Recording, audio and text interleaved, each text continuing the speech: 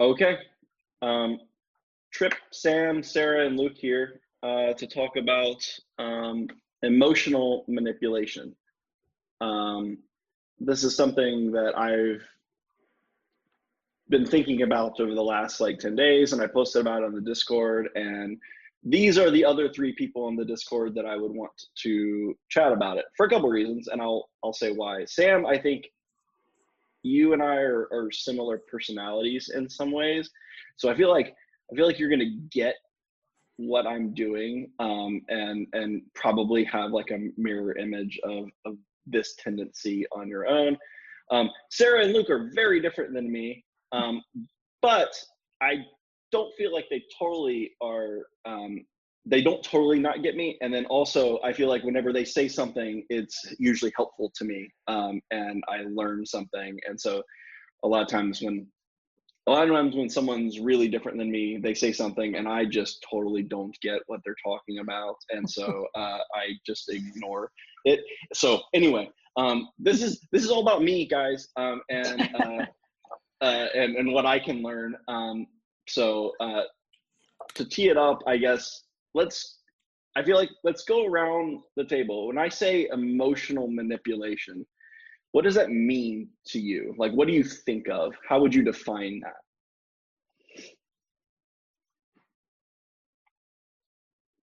I'll start, I guess. Go for it. Um, when we were coming into this conversation, I felt like I'd have a lot of things to say. And then when we were talking about what is emotional manipulation, I was trying to think of a good way to say it succinctly. And I don't know that there is. I mean, it's so per our conversation this morning, Sam, I mean, I consider, I think probably one of the easiest way to say it would be it's deception, it's lying in some way. And I think it's getting someone to do what you want them to do in a uh, less than honorable way, in a less than virtuous way. It's playing off of potentially, I don't know, however you want to cage it, potentially weaknesses, or it could even be strengths. Someone who is very empathetic and and is and is very compassionate and is always trying to see things from someone else's perspective. If one were so inclined, you could take that virtue in the other person and you could manipulate it to get a desired result. Um, and so in some way, I guess that's probably the most succinct way that I would talk about emotional manipulation is playing with people's. I think playing is probably using it's a transactional way to. I guess I would contrast it that way. It is not communing with someone else in an open and responsive and interactive, um, mutually beneficial, synergistic dance. It's using tools, psychological and emotional tools, to get your perceived ends, which is inherently condescending and I would say somewhat unloving. That's Is that succinct? That's not succinct. That was pretty succinct. I'll try next. Um, Emotional manipulation. So it's like it's easy to imagine what physical manipulation, right, looks like, right? You're using violence or force or threats of violence or force to get what you want. And that could be in a relationship, which is physical abuse, or like when a policeman arrests someone, right? That's using the threat of violence or force to get what they want, and perhaps that is a just and healthy version. Don't mean to start a pacifism discussion, but in a relationship, emotional manipulation is sort of like a more subtle form of something similar or akin to physical manipulation, where you're you're not using the threat of physical pain, or you're not using physical pain, but you're using emotional vulnerabilities or pains or weaknesses to get what you want in a way that isn't fully treating the other person as human, or their needs and their desires as equally important and valid as yours, I guess. Something like that. And it's easier or perhaps more common in a relationship because you learn the other person really well after being married to them for a long time. So you kind of know how to push their buttons in ways that someone who doesn't know them as well wouldn't know how to do. So I guess that's part of it. But like, you know, you could imagine like bullying, right? Non-physical bullying is a form of emotional manipulation, and you can imagine that in like, you know, a middle school setting, or like peer pressure, or those sorts of other things. Or I think there's sort of a family of behaviors that I can imagine that are sort of all related to emotional manipulation. And like cults, like religious cults often use emotional manipulation to get what they want out of people too. And it's sort of like a spiritual emotional manipulation, and particularly playing into spiritual emotion. And like an authoritarian government, you know, kind of mixes physical and emotional manipulation. So, but we're specifically focusing on relationship stuff. So I think it's a willingness to inflict a certain amount of harm on someone, but it's not like physical harm; it's emotional harm, to get them to change their behavior in ways that are, I don't know, I guess are fundamentally selfish. On a quick thing, I just thought of, so that was interesting, Sam, because I always think of it like the way that I would probably try to emotionally manipulate people would be in a positive way. Like I'd make you try to like me and be really winsome and playful, and then get you to do what I want positively. But I mean, you could also do it really negatively. You could fear, you know, or name calling or bullying, which is just not my temperament at all. but you know, you could do that for sure. So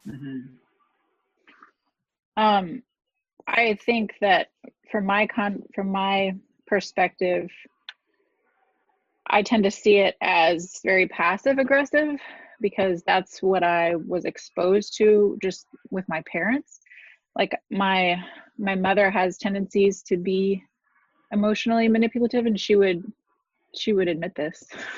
So I watched it play out in my parents' relationship, and I think, and I've picked up on a lot of that as well, which I don't like it when it happens, but it is a way to gain power over the relationship, without taking responsibility for your own part in the conflict. I think a lot of times, even as a teenager, my mother would tell me that I was good at this, which is not what she necessarily wanted to be told.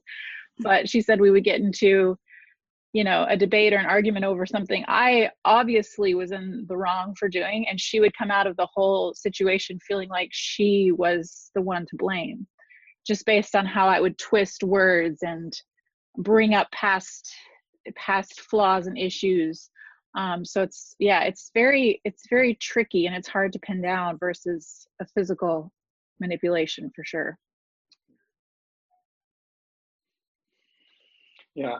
So for me, this is a term, or like just a thing that I've never thought about before. And so it's a struggle, because I tend to not really think about my emotions all that much. Well, I think about them, but I don't think about them. Like I feel them, but I don't really reflect on them very much. Only insofar as I don't want to feel the negative ones. And so, what I was talking to my pastor, and so he was talking about how he thinks that guys especially have a problem with being vulnerable, right? Talking about things that scare them, and, ways that they've been hurt and that kind of stuff, and talking about them in a way that it's not another person's to blame for it, more like they feel this way. It's an insecurity that they have and they're asking for help. And so that's an uncomfortableness, right? Because you can ask for that and the other person might not respond, right? And so like there's a vulnerability there in not only in saying what you feel, but then also in knowing that the other person may not actually help you. And so instead, you can do one of two things. You can go one side of the pendulum and say, and just not talk about your feelings, right? Not that you won't act, like not that you won't take it out on the other person, like whenever you're feeling, insecure or angry or whatever. But you may not talk about it because that means you're vulnerable and you may need something. The other way that you can do it, and this is what he pointed out to me that I do, because my wife and I, after our miscarriage, we started going to counseling, and like I refused to go to counseling for a long time, because I didn't think we needed it and all this kind of stuff, and so like I just didn't want to. It seemed like a form of weakness to me, to feel like I needed to talk through things. And I feel like, well, we can figure it out on our own. We don't need this. And so I didn't. And so like I did that for a long time. And then after the miscarriage last August, it was clear that we did need it for sure. We needed we needed help. And so we did. And so, then one of the things that came out of the counseling is my wife wants me to talk more about my emotions. Like, how do I feel? Like, not just, about things. And I struggle with this because the kind of guys that I normally see talking about like, well, men need to learn how to talk about how they feel is not the kind of guy that I identify with or want to be like. Like I find those guys kind of like cringy a lot of times, where it's like, okay, if talking about my feelings means like being like this person, no, thank you. I'll pass on that. And so that doesn't help. It makes me not want to. It makes me think that that's a weakness or something. And so anyway, but I realized I needed to. I realized Kate wanted me to, and so then I started.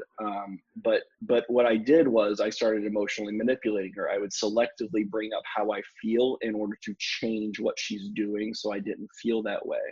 Like I wasn't doing it for connection with her or to express vulnerability or anything else like that. That wasn't my primary motivation.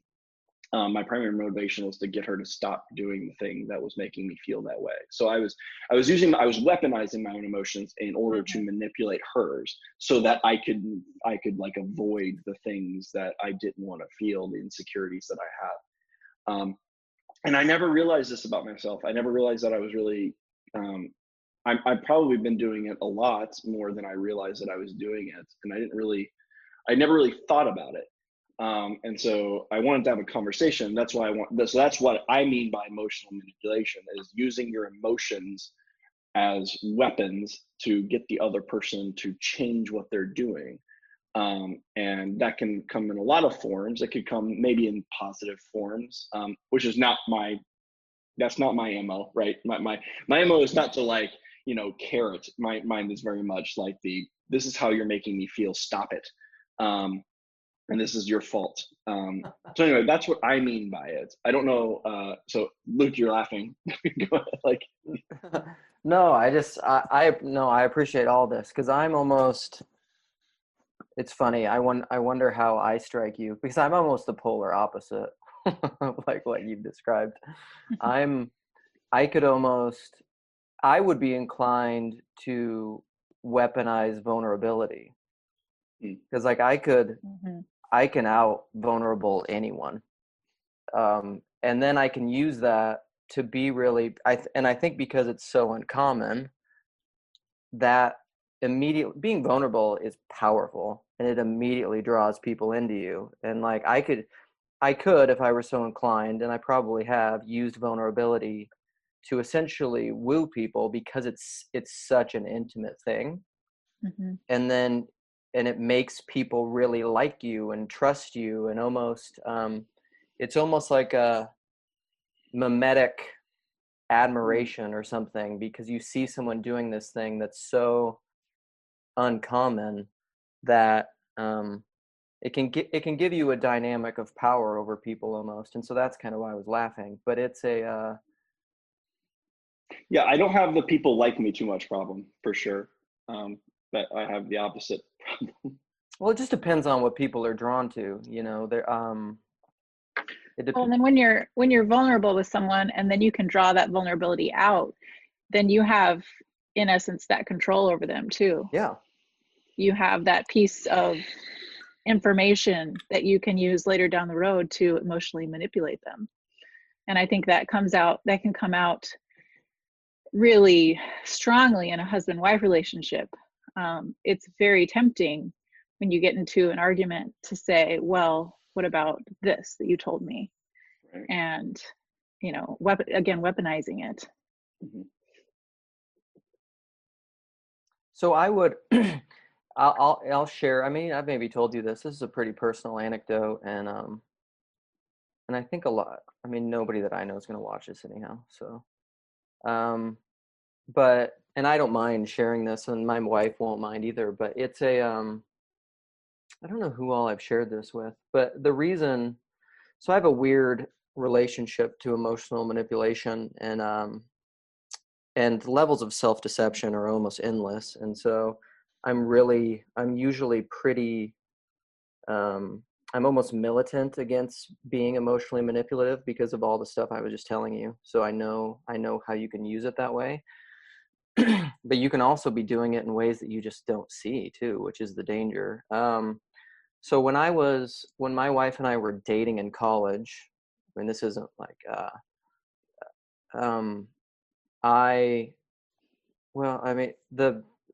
the really frank way to say it is that I was essentially cheating on her throughout most of college, many, many different times.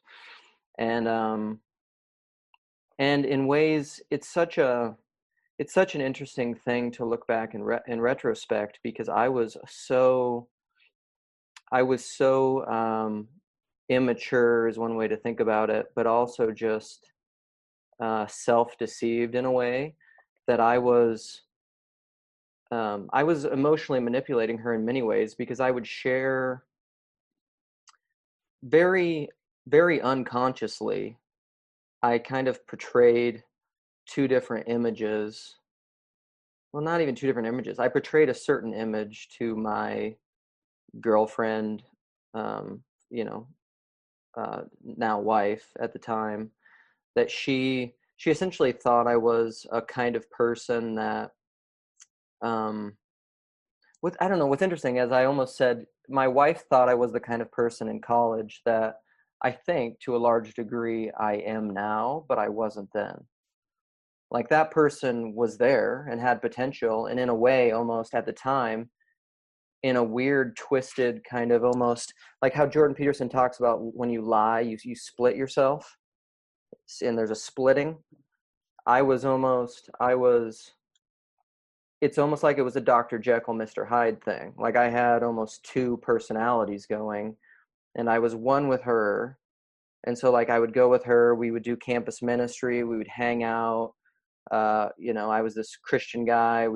I was really into it. I knew this stuff intellectually. I came out of small town South Dakota, and I had this split between knowing all these facts. And I mean, this probably explains a lot of where I am now, but I had all this information and knowledge about God and Jesus, and knew way more than all my friends about God. But I was like, but I can also, like, get drunk and party 3 or 4 times a week and not study and play PlayStation all day and be essentially a loser. But I could play in both of these worlds, and I didn't see that as being almost literally duplicitous, and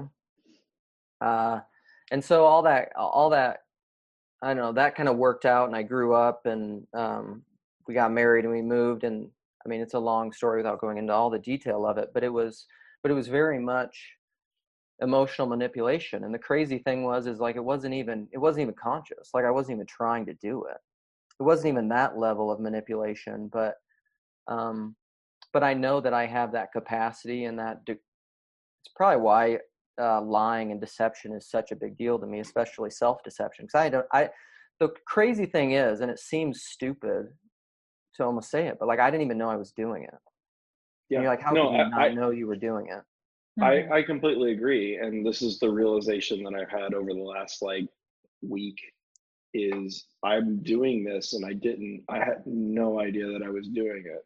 Yeah.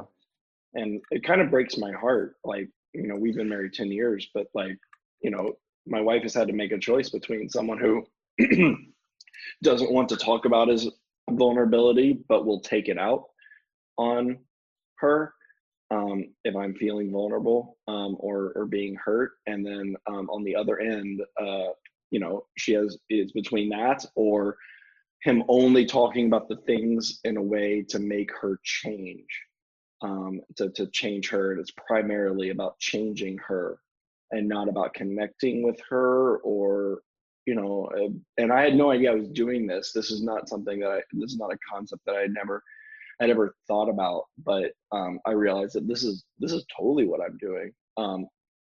I'm not being vulnerable and asking for help and hoping.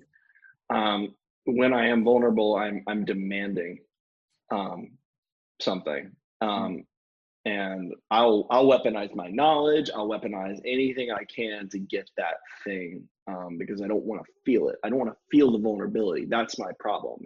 And so I will argue it. I will cite Bible verses. I'll do all kinds of shit to make her feel a certain way so that she stops making me feel a certain way. And that's my primary goal. That's what I want. I do not want, my goal's not even like, even if I'm not wrong, see, this is the part that's like, I'm really struggling with is that a lot of times I'm not wrong in feeling a certain way. Like a lot of times, like I have been hurt and it's not fair the way I'm being treated. And, when so you that's say, where yeah, go ahead. I was just gonna say, when you say feeling a certain way, is that typically just feeling what? Feeling hurt, feeling? Yeah, I mean, I have insecurities like everyone else. Like I fear of being rejected, and various things. And so, and based on my wife's background, she makes me feel rejected a lot in ways that sometimes it's a sin on her part, and sometimes it's not a sin on her part. And it's just like an insecurity, like a deep insecurity that I have around some of these things. And so like I feel it and I like want to demand that she stop doing that. And sometimes I'm right. Sometimes she is actually sinning against me in that moment. Mm-hmm. And sometimes she's not. And sometimes it's a mix of the two. And this is where it becomes complicated for me. And I think Shelly brought this up in the Discord earlier that, she talks about her time in Africa, for instance. She feels like, okay, well, I'm telling you, I'm not trying to make you feel bad, but if you don't feel bad, then I kind of judge you for it, right? And I think that's interesting because that's kind of like where I am also, even knowing that I'm being emotionally manipulative and I need to like deal with that sin. I don't know where to draw the line, I guess. Like, if I am being sinned against, am I supposed to pretend that I'm not and to not like, look at the other person whenever they're sinning against me and they don't care that they're sinning against me as if that's not a bad thing and I'm not supposed to care about that and whatever. Like I don't know how to deal with that because I feel like again, I'm being split, right? I don't want to lie. I don't want to like affirm something that I don't think is true. But I also I don't want that to be the primary focus of talking about how I feel either. I don't think that's good. That's a very focused thing. So anyway, that's what I'm struggling with right now is that I think I realize that I'm doing some awful shit. And I don't, but at the same time, how do you hold both of these things in your head? That's what I'm struggling with. Okay, quick aside, and then I want to hear what Sam has to say, but this is why I'm really happy we're having this conversation. This is why I like psychology and talking about relationships so much, because I think this type of conversation, it will be more beneficial to us and anyone else who hears it than 50 of the top theological conversations we've had on the Discord. These are much more embodied and real and practical. And it's not that they're unrelated to all those abstracted idea conversations, but this is where this is where Christian practice and being like Christ, this is where you really get it, in my experience. Like, what does it mean? What does it mean to be Christian in your context that you're talking about right here? And it's because it's hard to walk that anyhow. Okay, sorry. Okay, I've been quiet for a little bit. First off, just kind of reacting to what Tripp said. I think that you're absolutely right that like a lot of emotional manipulation is taking advantage of someone's empathy and care for you and overplaying perhaps the things, like over dramatizing some things that you feel such that you can get a slightly larger empathy reaction from them. Like, you don't want to make me feel bad. Okay, you're making me feel 6 out of 10 bad. I'm going to act like you're making me 9 or 10 out of bad to get you to stop more quickly. But I'm sort of, I'm manipulating you a little bit and taking advantage of the fact that you fundamentally care about me. Yeah, or I'm acting. Yeah, just a quick interrupt. I feel like also what I do is I act like the 5 out of 10 bad isn't my baseline, right? Mm-hmm. Like, it's all because of you. This isn't like an insecurity that I'm bringing to the table in this relationship. This is something that you're bringing to the table, and it's all your fault. So even if I am like at an 8 out of 10, and I'm not exaggerating, a lot of that is me. And a lot of that is just like an insecurity that I'm bringing here, and I'm laying it all on your shoulders and telling you to get rid of it for me, right? So anyway, I didn't mean to interrupt, but like that's the other part of it. It's not just exaggerating it; it's exaggerating their role in it too. Mm-hmm.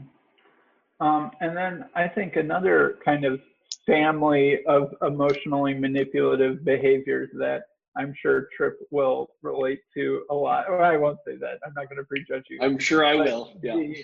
The invalidating someone else's feelings by claiming to have some sort of clear-headed high ground or something like that. Like, you are overreacting. You are not seeing things clearly. You are acting emotionally. I'm acting calmly and rationally. The facts don't care about your feelings, and I know the facts, and you're just feeling things.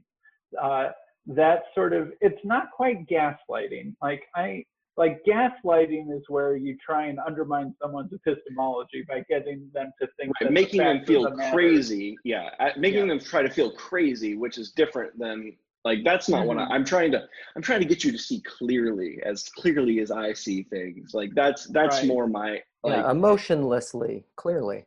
Oh yeah, totally. But I am an emotionless robot. Yeah, that's what it is. Yes, and so it's not quite gaslighting in terms of trying to get someone to doubt their understanding of the facts of the matter and basically undermine their self-assured epistemology or something like that.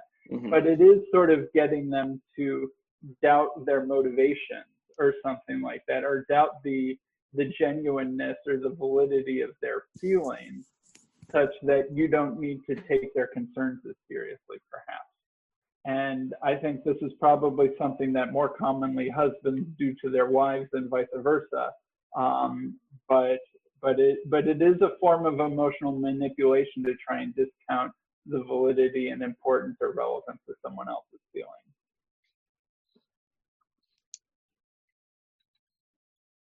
Yeah, I've noticed I do that to my husband sometimes when he does react to something, and then I overreact to his overreaction. So it's like, oh my goodness, how could you respond that way? And it's like, I've reacted more strongly to lots of smaller things than you just reacted to this, whatever it was. But using that to make them feel insecure about how they reacted, about how he's reacted to something. And yeah, you're clearly out of line in yeah, this situation. like, whoa. So therefore, we're going to put you outside the category of what we need to care about right now. And I get what I want because I'm level-headed. Yep. And that'll mess with your mind when someone does that to you. guess so. Another thing that makes me, I'm just trying to think about why I act the way I do in some of these things. And one of my frustrations is when if I see someone who says that they care about something, right? So take like the love languages. Someone who says that, like, I'm a physical affection person, but they never give physical affection. They're just always like wanting it, or say that they want it or whatever. Like, I have a really strong reaction to that. And I feel like I use it also as an excuse to invalidate what the person's feeling. Right. So like, I instead of trying to understand what's going on, I just more like, you're just a hypocrite.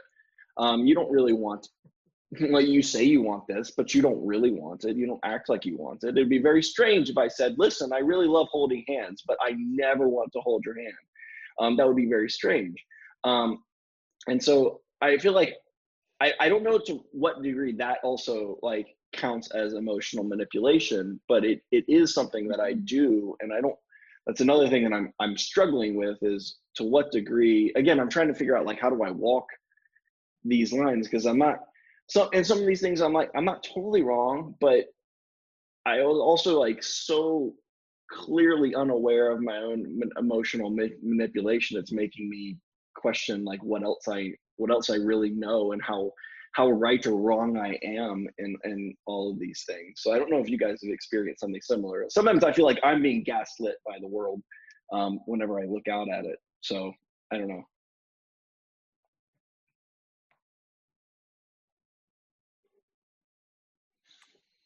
I'm having a hard time. So I have thoughts and questions about your situation, Trip, but I'm having a hard time even thinking.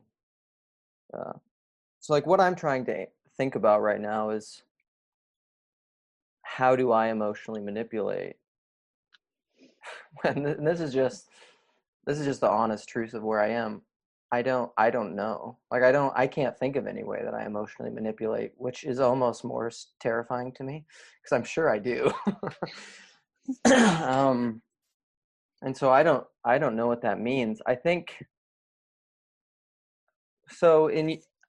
I have a question for you, but then also I think one of the best ways for me to think about this is, and these are things that we talk about within like Discord and Bridges of Meaning and Paul Vanderklay World, and it's a big Jordan Peterson thing, but I don't, there's a guy that I meet with locally here. We've started meeting up again. And something that we often talk about is that, no matter, like even Trip earlier when you were saying, like, I don't know if sometimes with your judgments of your wife, if she's sinning or if you're sinning, and sometimes she is. And I've almost gotten to the point in my relationships or with my wife, and this is where I try to be, and it's hard. It's really hard to be, is that I try to almost not even do any of that assessment, because it's somewhat irrelevant, really. Because number one, no matter what, if they are sinning, what are you going to do about it? Like, call them out on it? Like, what does that do? Like, it's just, all it is an attempt to get the upper hand. Like, you're wrong here, so stop doing that, which doesn't work. That, no, that doesn't help their repentance. And I actually don't, this is basically where I'm at. This is why I talk about, like, why I love Jordan Peterson so much and telling the truth thing. And I think this is really hard to do. Like, even in my relationships with my wife, I try to, even if she is maybe wrong about something, which I try to not even analyze, which is hard, because that's where your mind instantly wants to go. I mean, you want to go to analyzing who's right and who's wrong in this situation. And then if I'm right, you stop doing it. But like, that just doesn't ever work. And so I try to just completely stop that game and think, like, what can I do in this situation to embody Christ in this situation? And I think that's what speaking the truth is, and speaking the truth in love is that, I think if you can get to that place where, even if, like, say my wife is sinning against me in some way, like, if I and I don't think my wife would mind me sharing this, but like she tends to be more passive aggressive, and when we get into fights and she gets mad, like that's the go-to. And I don't know, it'd be an interesting conversation to just be like, I wonder what she's trying to accomplish in that, because even with you, Trip, what I'm thinking is like, why don't you want to be vulnerable? Like, what are you afraid of? What's going on? What are you defending? Because anytime, Dax Shepard talks about this all the time, which is good. When he gets in a fight with his wife in his podcast, and this is why I love Dax Shepard, he says he immediately knows, and he's learned this through AA, is that he's afraid. He's afraid of something. Anytime you become defensive, you're afraid. You're defending something. Mm-hmm. And so I think it's a really good thing to say, like, what are you afraid of? And so, like, with my wife, when she becomes angry and passive aggressive and essentially is like lashing out in a passive aggressive way, I don't know what she's afraid of there, but I think all that I can do in that situation, I think, is not just, I don't think the game of you're being passive aggressive and that's wrong and you should stop. That's goes nowhere in my experience. It never helps. I think the thing that you can do is, if you can, in humility and love, say, please don't do that. I don't think that's a helpful thing, and that's not a loving thing, and I really don't want you to do that with me. Like, if you can say that in a really non-aggressive, non-manipulative way, I think it can move the relationship very slowly. Like, even if it's a degree in the right path, and then over time that bears fruit, but it's slow growth and it's hard. And that's why relational, family, marital conflicts like this are the money of teaching you Christianity, I think. I don't know. Go ahead. Yeah, I was just going to say, some of the main conflicts that my husband and I have had is just from being different, and the insecurities that come from those differences having to interact in a family situation. His family has certain values, and those are ranked in different ways than, say, how I was raised. And so when those conflict, both of us would get defensive about which thing we should value more. And then you can start to attack the other person's, and then you start to feel insecure, because you think, well, maybe I have these things off. But if you don't want to admit that, you don't want to talk through it, then the immediate reaction is just to attack their ranking of the values. And when we've been able to work through that, we've actually both grown a whole lot. But just to summarize that, I think differences turning into insecurities are what have caused a lot of the emotional manipulation in relationships that I've been in. Mm-hmm. I mean, this is where, like, I'm thinking about it. It can be really hard to draw the line between emotional manipulation and otherwise healthier, constructive conflict resolution, mm-hmm. right? It's not like you don't get to care about your own emotions. It's not like if your spouse is doing something that bothers you, you don't get to bring that up or something like that, right? Like, a marriage is always going to be this constant sort of interchange, compromise, negotiation with another person who's different than you. That's sort of part of the whole point. It's just like trying to draw lines around the bounds between, the good version of dealing with that difference and bad ways of dealing with that difference. And it's fuzzy, right? It can be really fuzzy. This is what frustrates me. I want rules. I want to know, like, no, if I do it in this way, it means I'm not being emotionally manipulative. And I do it in this way, it means that I am. Like, I want something clearer, and it frustrates the hell out of me that it's not. The law does not bring about the righteousness that God requires, Trip. Oh, I know. Thank you. It's more, so I've been thinking a lot about this. Brett Sockold, in a couple of his talks, has, and I don't know if this is an Aquinas thing, I think he said it was, you'd know, Trip, but he's talked about something that he tries to do. He said it explicitly. I've been wanting to re-listen to it, and talk about it on Discord or something in his talk with Paul, but he says there's within dialogue, and this is very much like a dialogos kind of a thing. He says, like, no matter what the other person is saying in a conversation or in a debate or in a relationship, he says, if you believe that they are really speaking some level of truth, and some part of them is trying to get at the truth, like if you assume that no matter what, and obviously there's a spectrum there's people that are really healthy that are doing that in a clear and articulate way and not being manipulative, and then there are people who are really broken, sinful addicts. But it's kind of like that quote that's often attributed to Chesterton, but not necessarily, I don't even think he said it, but like everyone is seeking God, even the one who knocks on the door of a brothel, or the Blaise Pascal quote, like all men seek happiness, that's without exception, even the man that hangs himself. If all people are really seeking truth and goodness, but it's just to varying degrees bent and off, if you can focus as much as possible on that, even if it's just a flicker, even if it's just an ember, the truth that other person is trying to communicate and whatever they want, even if it's coming out as aggression and fear and manipulation, like something about what they're doing. Like, this is what I try to do with Carl, honestly. Like, Carl is, I mean, in a lot of ways, just kind of ridiculous. Just like off the hinge. But I'm like, but why he is like that is because in his mind, he's such a staunch defender of truth. He loves the truth because he loves people, and he doesn't want to see people manipulated by false ideologies that will lead to the lack of human flourishing. That's why he's doing it. Like, I think he's doing it in an extremely unhealthy way, but like, if I focus on that allows me to, I think, more so walk in the fruit of the Spirit in relating to him in as much as I can. And that kind of grace and mercy and love, I think, opens people up, and it creates space. It's a feminine spirituality versus the narrowing, like, you're wrong, you're an idiot, moron.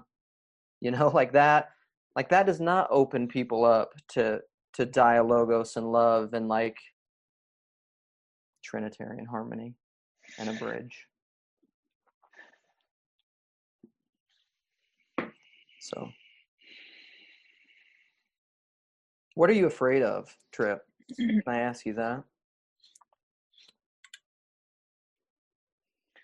Lots of things, but I'm afraid of rejection. I think I'm afraid that I'm not good enough, that I'm not worth loving, that I'll be betrayed, I'll be left, I'll be abandoned. That's kind of my fear. If they see you for the truth?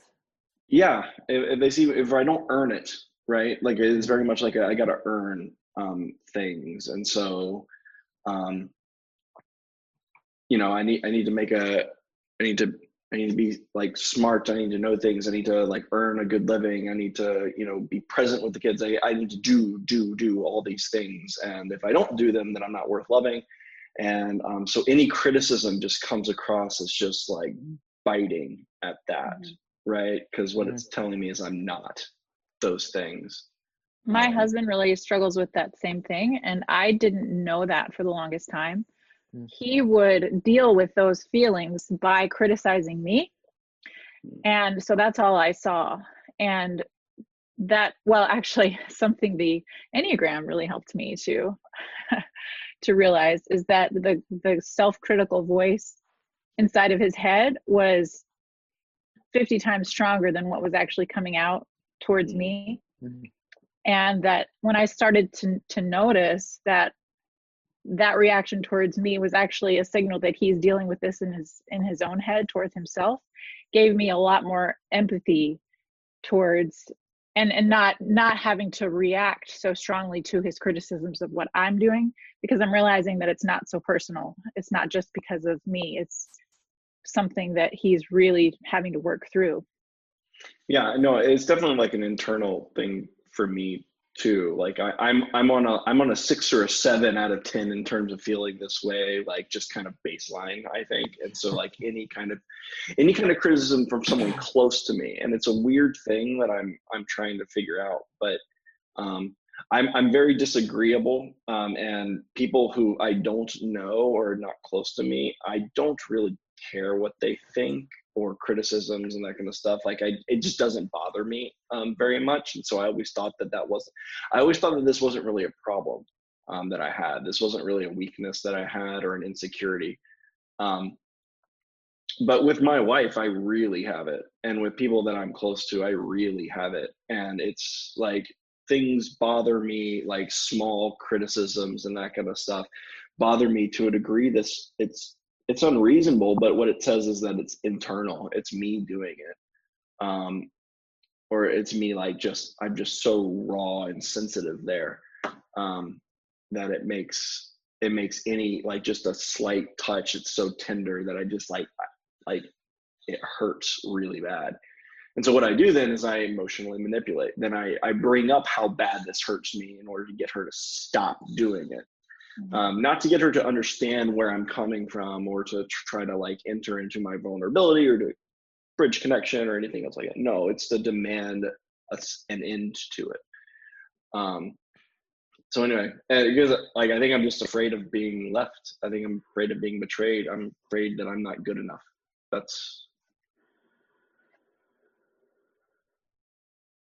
I think a whole big complicated piece of this is healthy conflict resolution, and I feel like that's like a majority of what it means to have a good marriage, is to be able to develop the skill of healthy conflict resolution. And I don't think there's any like guidebook or handbook or set of rules, Trip, that like really any couple can follow. Like a big thing that happened like when my wife and I had been married for like 2 years is we just suddenly realized we had an incredibly different definition of what it meant to properly apologize to someone, right? And we're like, oh, you think a good apology is that? I think a good apology is this. Oh, why didn't we ever, like, that explains so much. And we still don't have the same standard definition of apology. That's a compromise in progress. But wait, so I want to hover on that, because that's a disagreement that my wife had a few months ago about the apology thing, because we have different definitions of apology too. And what I realized that my definition was coming from was I'm essentially wanting her to admit that she did something wrong, say she's sorry, and the implicit promise is she'll never do that again, so I don't have to feel this way, right? Like that's why, like, and I don't, obviously I wasn't asked to say this because notes of remorse in there too, to really I want remorse because then I believe I'm reassured that she's like, that I won't feel this again, right? I want you to say this. I'm sorry, I will never make you feel feelings again. Right, exactly. That's what I want. And so anyway, so she's like, why do you care so much whether or not, like, I'm saying I understand why you reacted that way and whatever and that kind of stuff. I was like, yeah, but you're not saying you're sorry really for it. And it's because like what I'm wanting is her to, like, essentially, not in words, because if I asked this explicitly, I'd have to be aware of it, and that would be ridiculous to ask someone to promise to never do something again. But that's what I was wanting, and that's why I want that, like, I did something wrong and I feel bad about it apology, because then I have like some reassurance that, like, I won't have to feel this way. That even helped me understand my own needs and requirements and an apology better at this thanks trip. Well, I didn't realize that until, like, again, like, I connected that argument with the emotional manipulation. I was like, oh, that's why the I'm sorry thing, that's why it matters so much to me. Like, that's what I'm asking. That's really what I'm asking for, is to not ever feel vulnerable again. And that's why I want it in that way, because that's what that means to me. And that's what remorse is. Remorse is like something like the promise of not needing to fear this happening again or something Right. like that. Yeah, exactly. That's the thing. But here's the thing, obviously I would never say that because that's a ridiculous thing to say. Like no one, but I'm, you know, go back to, some of the things Luke talked about. I'm acting that out like as if like I believe that's what I'm doing, right? I would never say it because it'd be ridiculous, but that's what I'm believing. Most of the in things we doing that. really believe are pretty ridiculous if you said them out loud and they were true. So this has made me realize something that I do that's I don't know if it's emotionally manipulative, but it's self-manipulative and maybe manipulative to my wife. So in our relationship, when it comes to apologies, so my wife and I, we're kind of emotionally, we're almost the opposite of most male-female stereotypical relationships. So whenever you hear sermons or Paul or anyone say, guys are usually like this, emotionally it's like, nope. I'm in every small group I've ever been, like it's me and all the wives and women relate relationally, and all the guys are over there relating, and Jen somewhat relationally can be more like that too. So it's kind of flipped. That's why I'm a housewife. But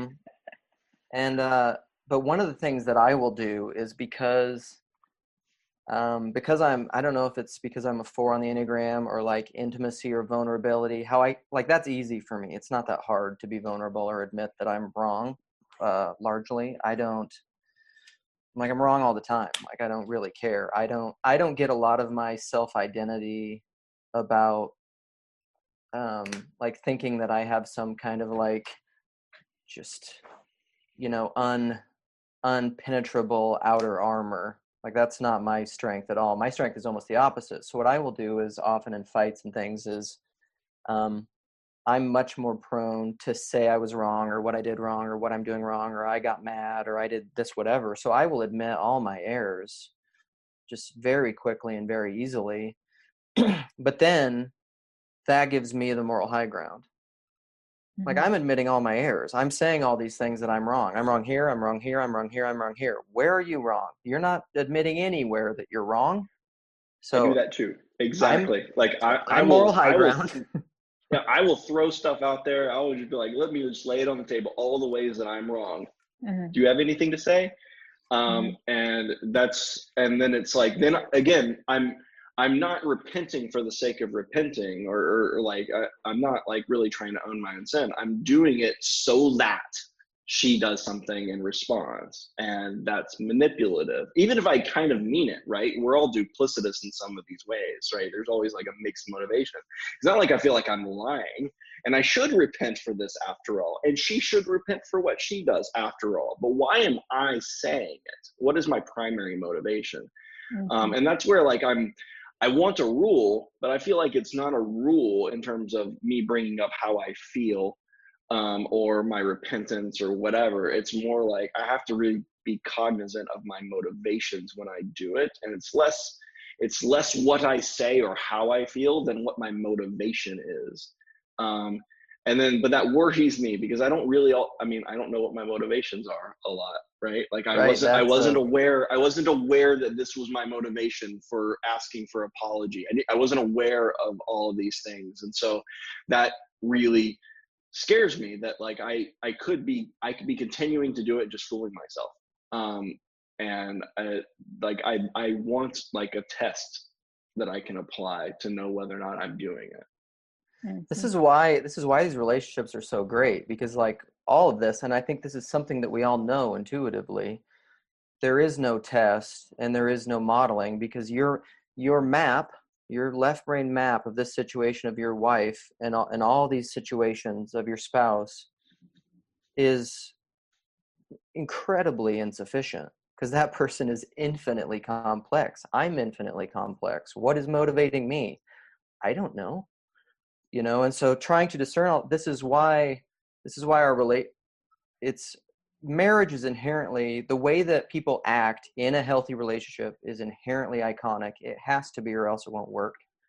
If you treat your spouse like an idol, like a static thing that then you can manipulate and use and model and get a rule and a formula, it won't work and they won't like it.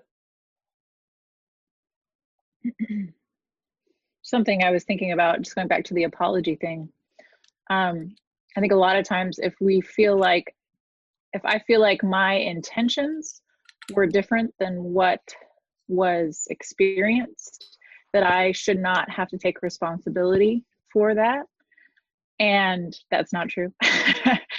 It's still, and we've both had to learn that a lot, that if you experienced this feeling based on my action, even if it was not my intention, I can still apologize for that, which is hard to do.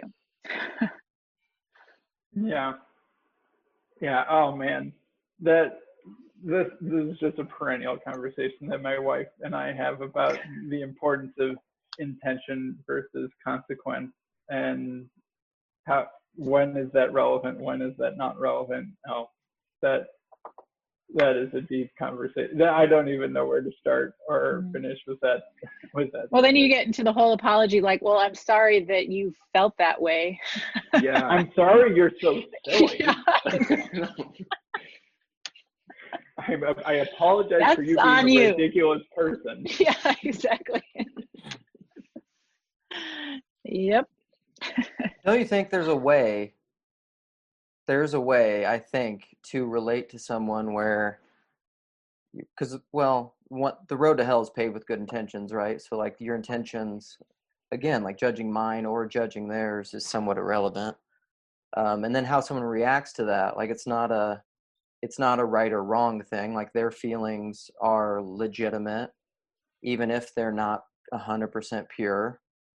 So, like, I think there is a way in which you can relate to someone where you have, in as much as you see things clearly and understand pure intentions, they take that in a way which is not at all the way that you intended and are offended, and that's a legitimate thing.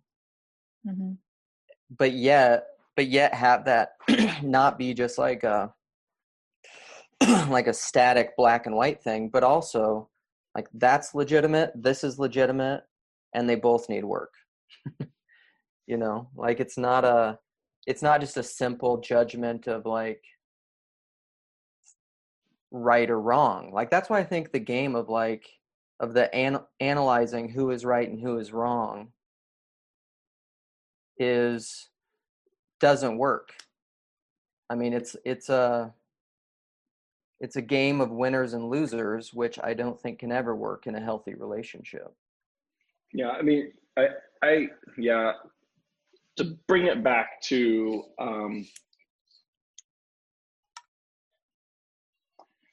to bring it back to the emotional measure, I agree, like the right and wrong, because also, like, again, like, analyzing intentions, you don't even know your own intentions, right? Much less the other person's intentions. And so, like, if you had asked me 2 weeks ago what my intention is to bring up, you know, some of the things I've been bringing up, I wouldn't have said, well, I'm trying to emotionally manipulate my wife to get her to do what I would say. But like today, I would say, yeah, that's at least a large part of what I'm doing, right?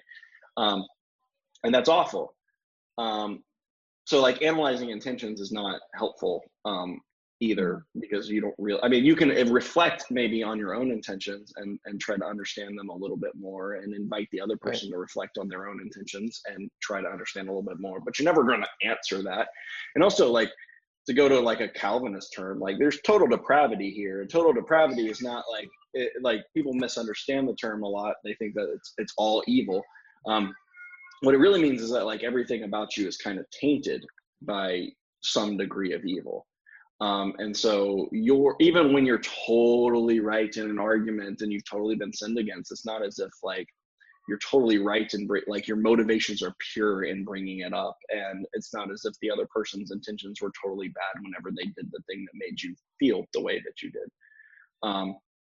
So I agree, like, focusing on right and wrong and intentions is kind of a fool's errand sometimes. And it's not super helpful. I don't know.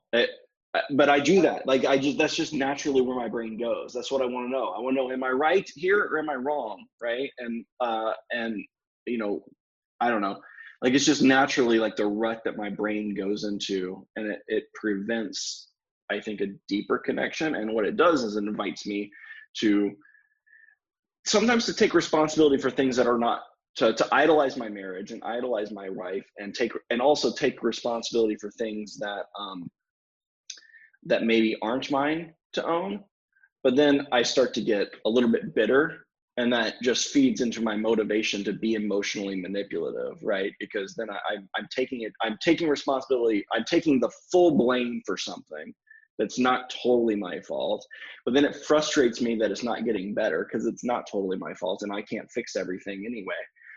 And so then it motivates me then to like just bring the hammer down of my emotions on something to fix it, and to make sure that I don't feel this way anymore. And so that's part of my motivation. It's like this, almost like this, and this like God complex where I think I need to take responsibility for anything and understand everything about myself and my wife and whatever and fix it all. And then when I can't, I get frustrated. And so now I'm just going to point out all the ways that she's hurting me so that she stops hurting me.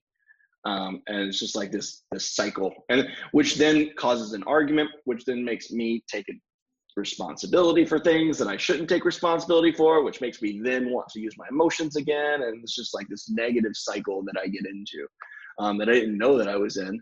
And it's easy, once it's pointed out to you, it's kind of like, how the hell did I not see that?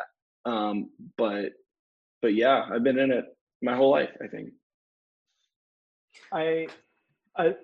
On speaking of the gap between the intentions that we're aware of and intentions that we're not aware of, one thing that doesn't work well is using the hermeneutic of suspicion on your spouse and trying to be like, you think you're doing this for this reason, but I know you better. I can see that you're actually doing it for this reason, and exploiting that gap to sort of undermine them or something like that.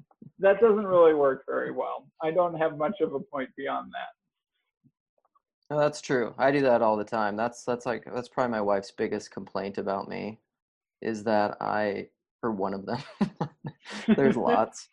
But that because I am really like, I love relationships and I think about them all the time and I analyze all these dynamics and things, and is that I have this kind of smug superior analysis of like understanding the situation and like what she's doing and what's motivating her and all of that kind of stuff, because which isn't a good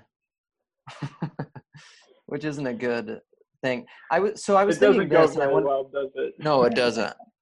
I was thinking this morning on my run, and I think this is true, and I think it relates to this, and what you just said, Trip, is I was wondering, I think it relates to this, but it's a larger frame. I think a lot of what life is about is moving away from analyzing facts into recognizing patterns. And I think that's almost like the analysis of who is right and who is wrong is like analyzing facts. Like, it's kind of like the Christian Sam Harris version is like, well, is this on the right side of history? And are these all the correct facts? And is it scientifically verifiable? Like, were you wrong? Or was I right? Or were your motivations pure or were mine pure?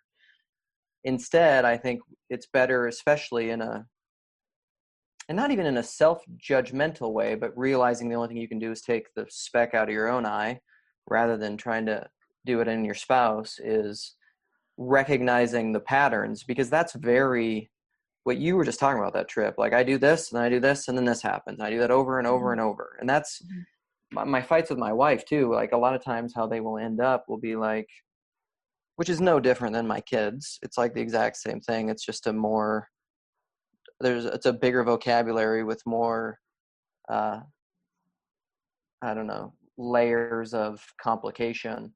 But it's, you always do this. You always do this. Well, that's a pattern. You always repeat these patterns, and you always repeat these patterns. But that's because we're spiritual creatures, and patterns are spirits that just it's the underlying thing that brings forth the reinstantiation through time. That's what a pattern is, And I think when you start discerning those, which is, I think what I would argue is largely what we're talking about, then you can use your analysis to be like, okay, what is going on? What's the idolatry? Why do I keep instantiating this pattern? What am I trying to do? I don't know. Yeah. Tripp, here's a rule. Don't ever say you always do X. That's wrong. I learned that pretty early on. The always and never are not good words. Yeah. Something that's been helpful for me, and I still don't do it very well, but it is very helpful when I stop and think about it, is most of the time when I get frustrated in relationships, it's because I'm being selfish. I want my own needs met. I want something to change because, I don't want to feel the way I'm feeling. I'm insecure, et cetera, et cetera. And if I can intentionally shift my mindset to thinking about what, say in this instance, my spouse needs, and that's not easy to do when you're when you're hurt or when you're frustrated or whatnot, but trying to just trying to change your perspective to an outward one versus an inward one is something that is always helpful when I can make myself do it. Yeah, that's good. Yeah, and that's why I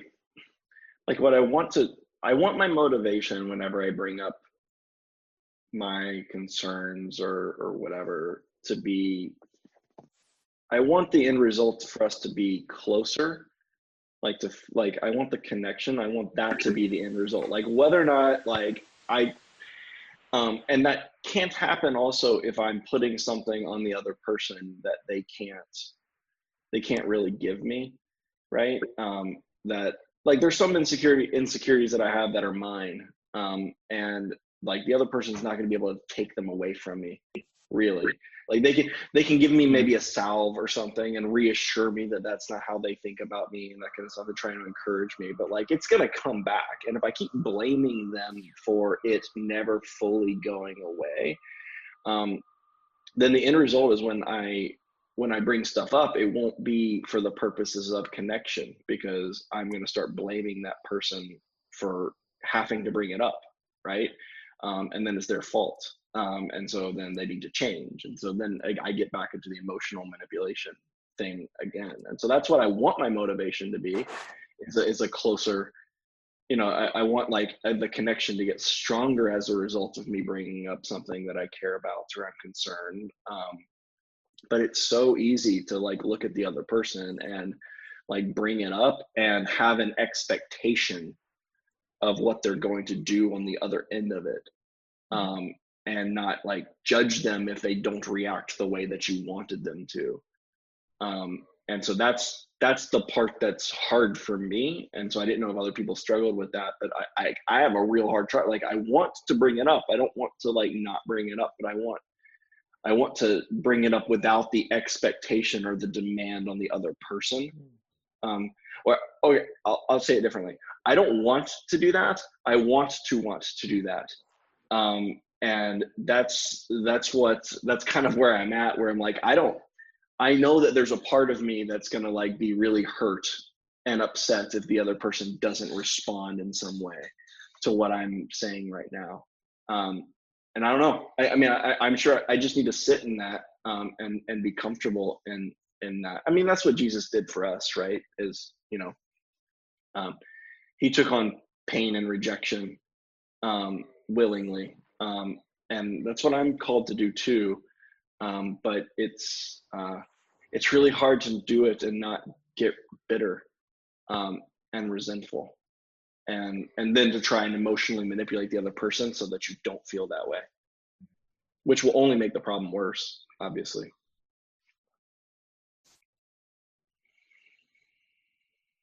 Well, and I think a lot of times we want people to be mind readers too. Like I want someone to know what I need. I want my husband to know what I need. I don't want him to tell you. Then that's, Which is really hard when we don't even really know what we need or want, right? 100%. That's me too. I'm just like, I wish you knew me intimately enough where like we didn't even need language. You don't know. That's what I want. Yeah. And that's a lot of what I was wondering how much of this you guys think is just, because this is a convicting thing for me, how much of it is just megalomania. Like I essentially want sometimes my wife to be me, but not me, you know, like I want you to be, like I want you to care, because that's a big thing for me as a highly emotional four. As it's like, that's my judgment on everyone all the time, is like, no one cares as much as me. It's impossible. Like I care more than everyone about everything all the time. And so that's like my just judgment against everyone is, that's the reason that's like my excuse for being crazy. Is like, I'm just like, it's because I care so much. That's why I'm crazy. But then part of it, this is something I realized in talking with my local buddy here, is that if my metric for how much you care and how much you love me is just, I mean, this is a subtle thing. It's just like acting like I would act in a situation. Well, then you've set up the whole analysis to just be like a self-fulfilling prophecy. Like my wife isn't me. She's not gonna act how I would act in a situation. And so, of course, so you've set up a pattern that's always going to fail, always lead to the same judgment, always lead to bitterness. Also, like, would it, even if she did, would you be happy with that? No, I don't even like myself most of the time. Right. Exactly. Yes, right. Exactly. Well, and I think sometimes we can set our spouse or friend or whoever it is up for failure in that way to give us an excuse to see, he reacted that way, but really we, made the situation to where they had no choice. Or yeah, I think that's absolutely right, Sarah. I think that's another pattern of emotional manipulation.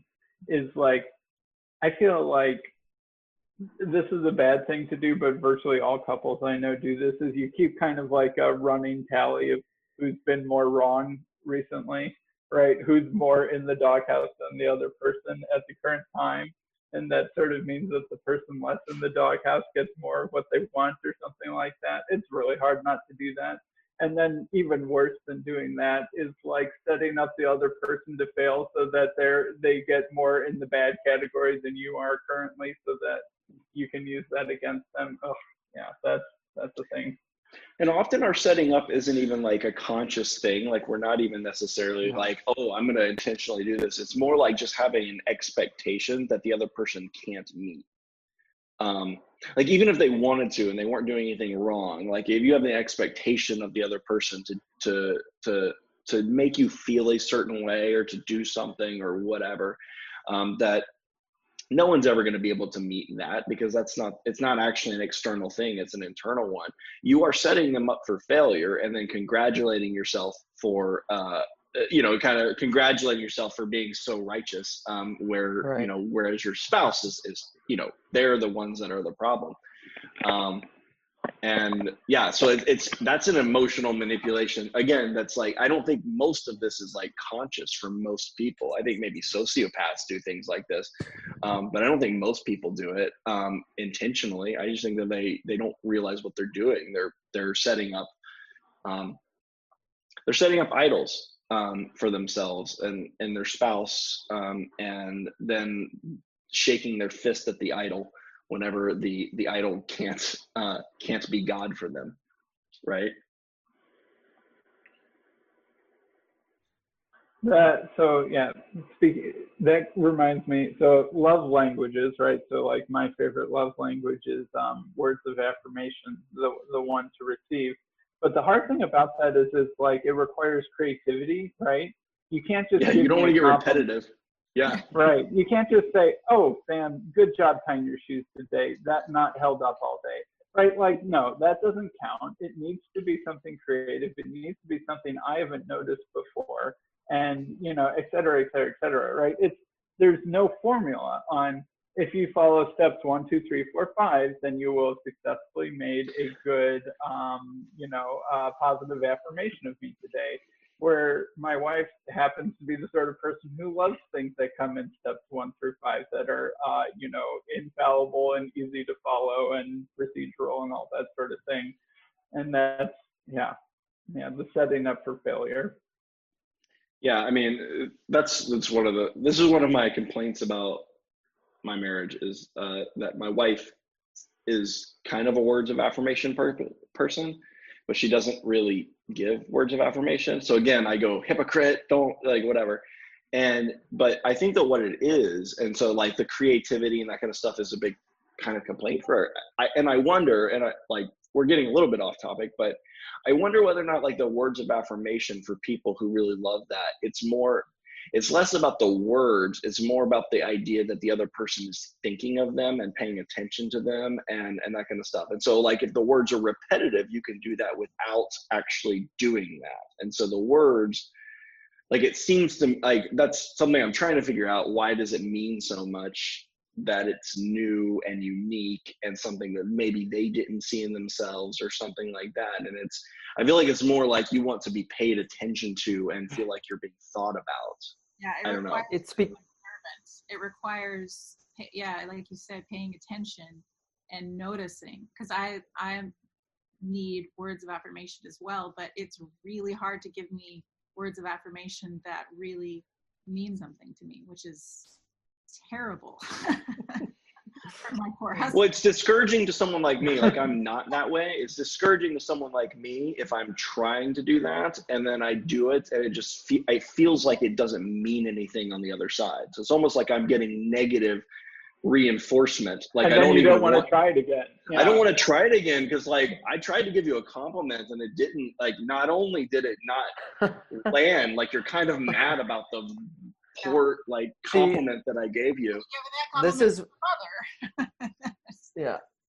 This is where I relate to the stereotypical female energy this so much because I'm the same way. It's not so much like I'm not really so much a words of affirmation person. I am a little bit. I love gifts, but I like gifts that aren't just too. I like gifts too, but if it's like just a generic gift, right, for sure. It's the same motivation. You'd be like, did they think about me? And yes, what do I you have like, to be that known. Kind of stuff. Yeah. You have to be known. You know what I want more than what I want. Yeah. Right. Yes, exactly. Because then you know me, and it's an intimacy thing. So you're paying attention to me again in like an iconic way because I'm a dynamic person. Rather, you want a static transactional thing. You want to give me a word of affirmation so you can check it off your list. That's empty and meaningless to me. I don't want it. It's going to gross me out. It's probably better if you didn't have said anything. So that I feel the same way with gifts because I'm a gift person. And so this is my poor wife. It's the same thing. So it's like she can give me a gift, but like unless you gave me the kind of gift that says like you're really paying attention to me and know what I like and know what I care. And imagine how hard I am. Like think about food ethics and like clothes ethics and things and my esoteric musical taste. How dare you? Right. No, exactly. I'll just be like, and yeah, I'm the worst. So, but it's hard. But I think the connection is that it all comes. We want to be known and loved. I think that's what it is.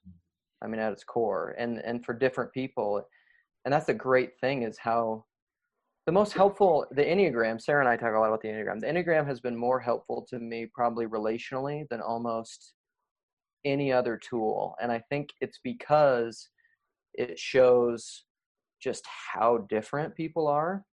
It's such a dynamic thing. It shows how different they are, but then also how similar they are. It's just such a useful tool that it's helped me just realize.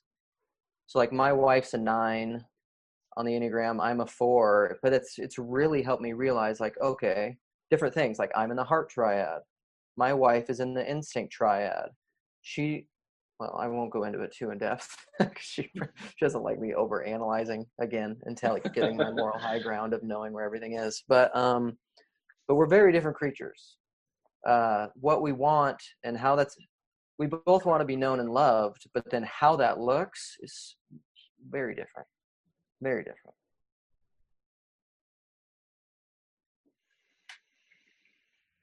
So if I just sent you a gift card on your birthday every year, that wouldn't do it for you? Yeah, if you sent me like an Outback Steakhouse gift card, that would probably just make me feel really loved. Okay. JK. I've never been to an Outback Steakhouse. Really? I'm saying that mainly because I don't like chains. Can you believe it? Yeah. Okay. Anything else that we should talk about with emotional manipulation? This is more just me like realizing something that I'd never known about myself and wanting to get feedback and perspective. This was helpful to me. Thank you guys for joining. Anything else? I feel like the one thing I was going to ask Trip is I feel like you're a fairly open and intentional guy. So like even this I imagine you having a conversation somewhat like this with your wife, which even though you were maybe somewhat blind to a lot of this stuff before, I feel like she would be very encouraged by just a conversation like this. Yeah, I mean, we did have a conversation about it, kind of right around the time that I messaged the Discord about it. So it's not, yeah, there's some things like some background with my wife that makes it, I think it was appreciated, and I think it did make her feel better, like she wasn't being like gaslit and that kind of stuff. Like, she, like, I think sometimes she feels kind of like she's being crazy and that kind of thing. And so, and I didn't realize what I was doing. And so it was a hard conversation. Like this kind of broke me to know that I've been making her feel this way. And I've been doing this to her for basically our entire, I mean, we've been married 10 years. It was 10 years in December. So yeah, it kind of like, I was kind of disgusted with myself. I still am disgusted with myself and ashamed of it and kind of broken about it. But I think it did mean something to her. Obviously there's like a healing involved that needs to happen. And the thing that scares me, again, like this feeds into my fear, is that the healing and the forgiveness and a lot of this stuff is not totally up to me. Like I can be totally genuine and really, want to be different and to try and be cognizant of these things. But it's not totally up to me either. And I can't make an idol out of her and our marriage. And so I need to like kind of be vulnerable and like rest in that. And that's again, like my desire is to be emotionally manipulative so I don't have to do that. Right.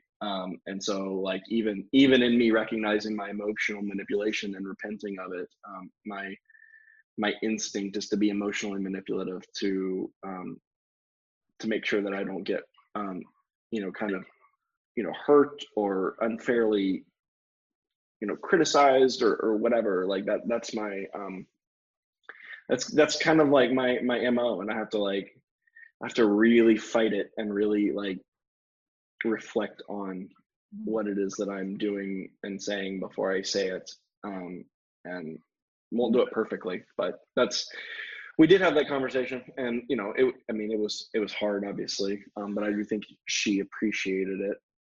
I think recognizing those patterns is huge, and that way both can see them when they come back up.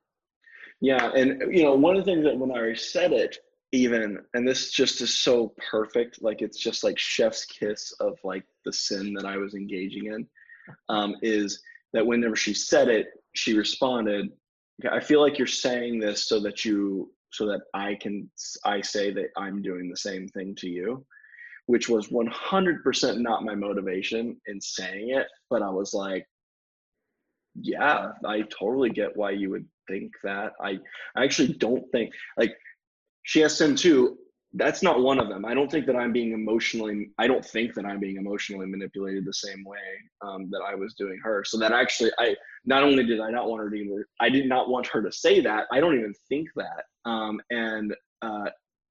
But the fact that she thought that just reinforces just how much I was doing that to her and bringing up something in order to get her to respond in a certain way. And it just reinforced just how like screwed up I was. in this way without actually knowing it. And so, this was helpful to me. I know Discord is primarily a kind of a guy centric, and I think there's a lot of guys like me on the personality scale on that Discord. And so to whatever extent, hopefully you can learn from how screwed up I am. And then you can avoid people like Luke and Sarah in different ways. And Sam, I think it's the same way. He's just nicer and quieter. Okay, this was helpful. Anything else? Sorry, what was that? Sam's faultless. Yeah. No. Nope. Okay, this was helpful, everyone. I will stop the recording now.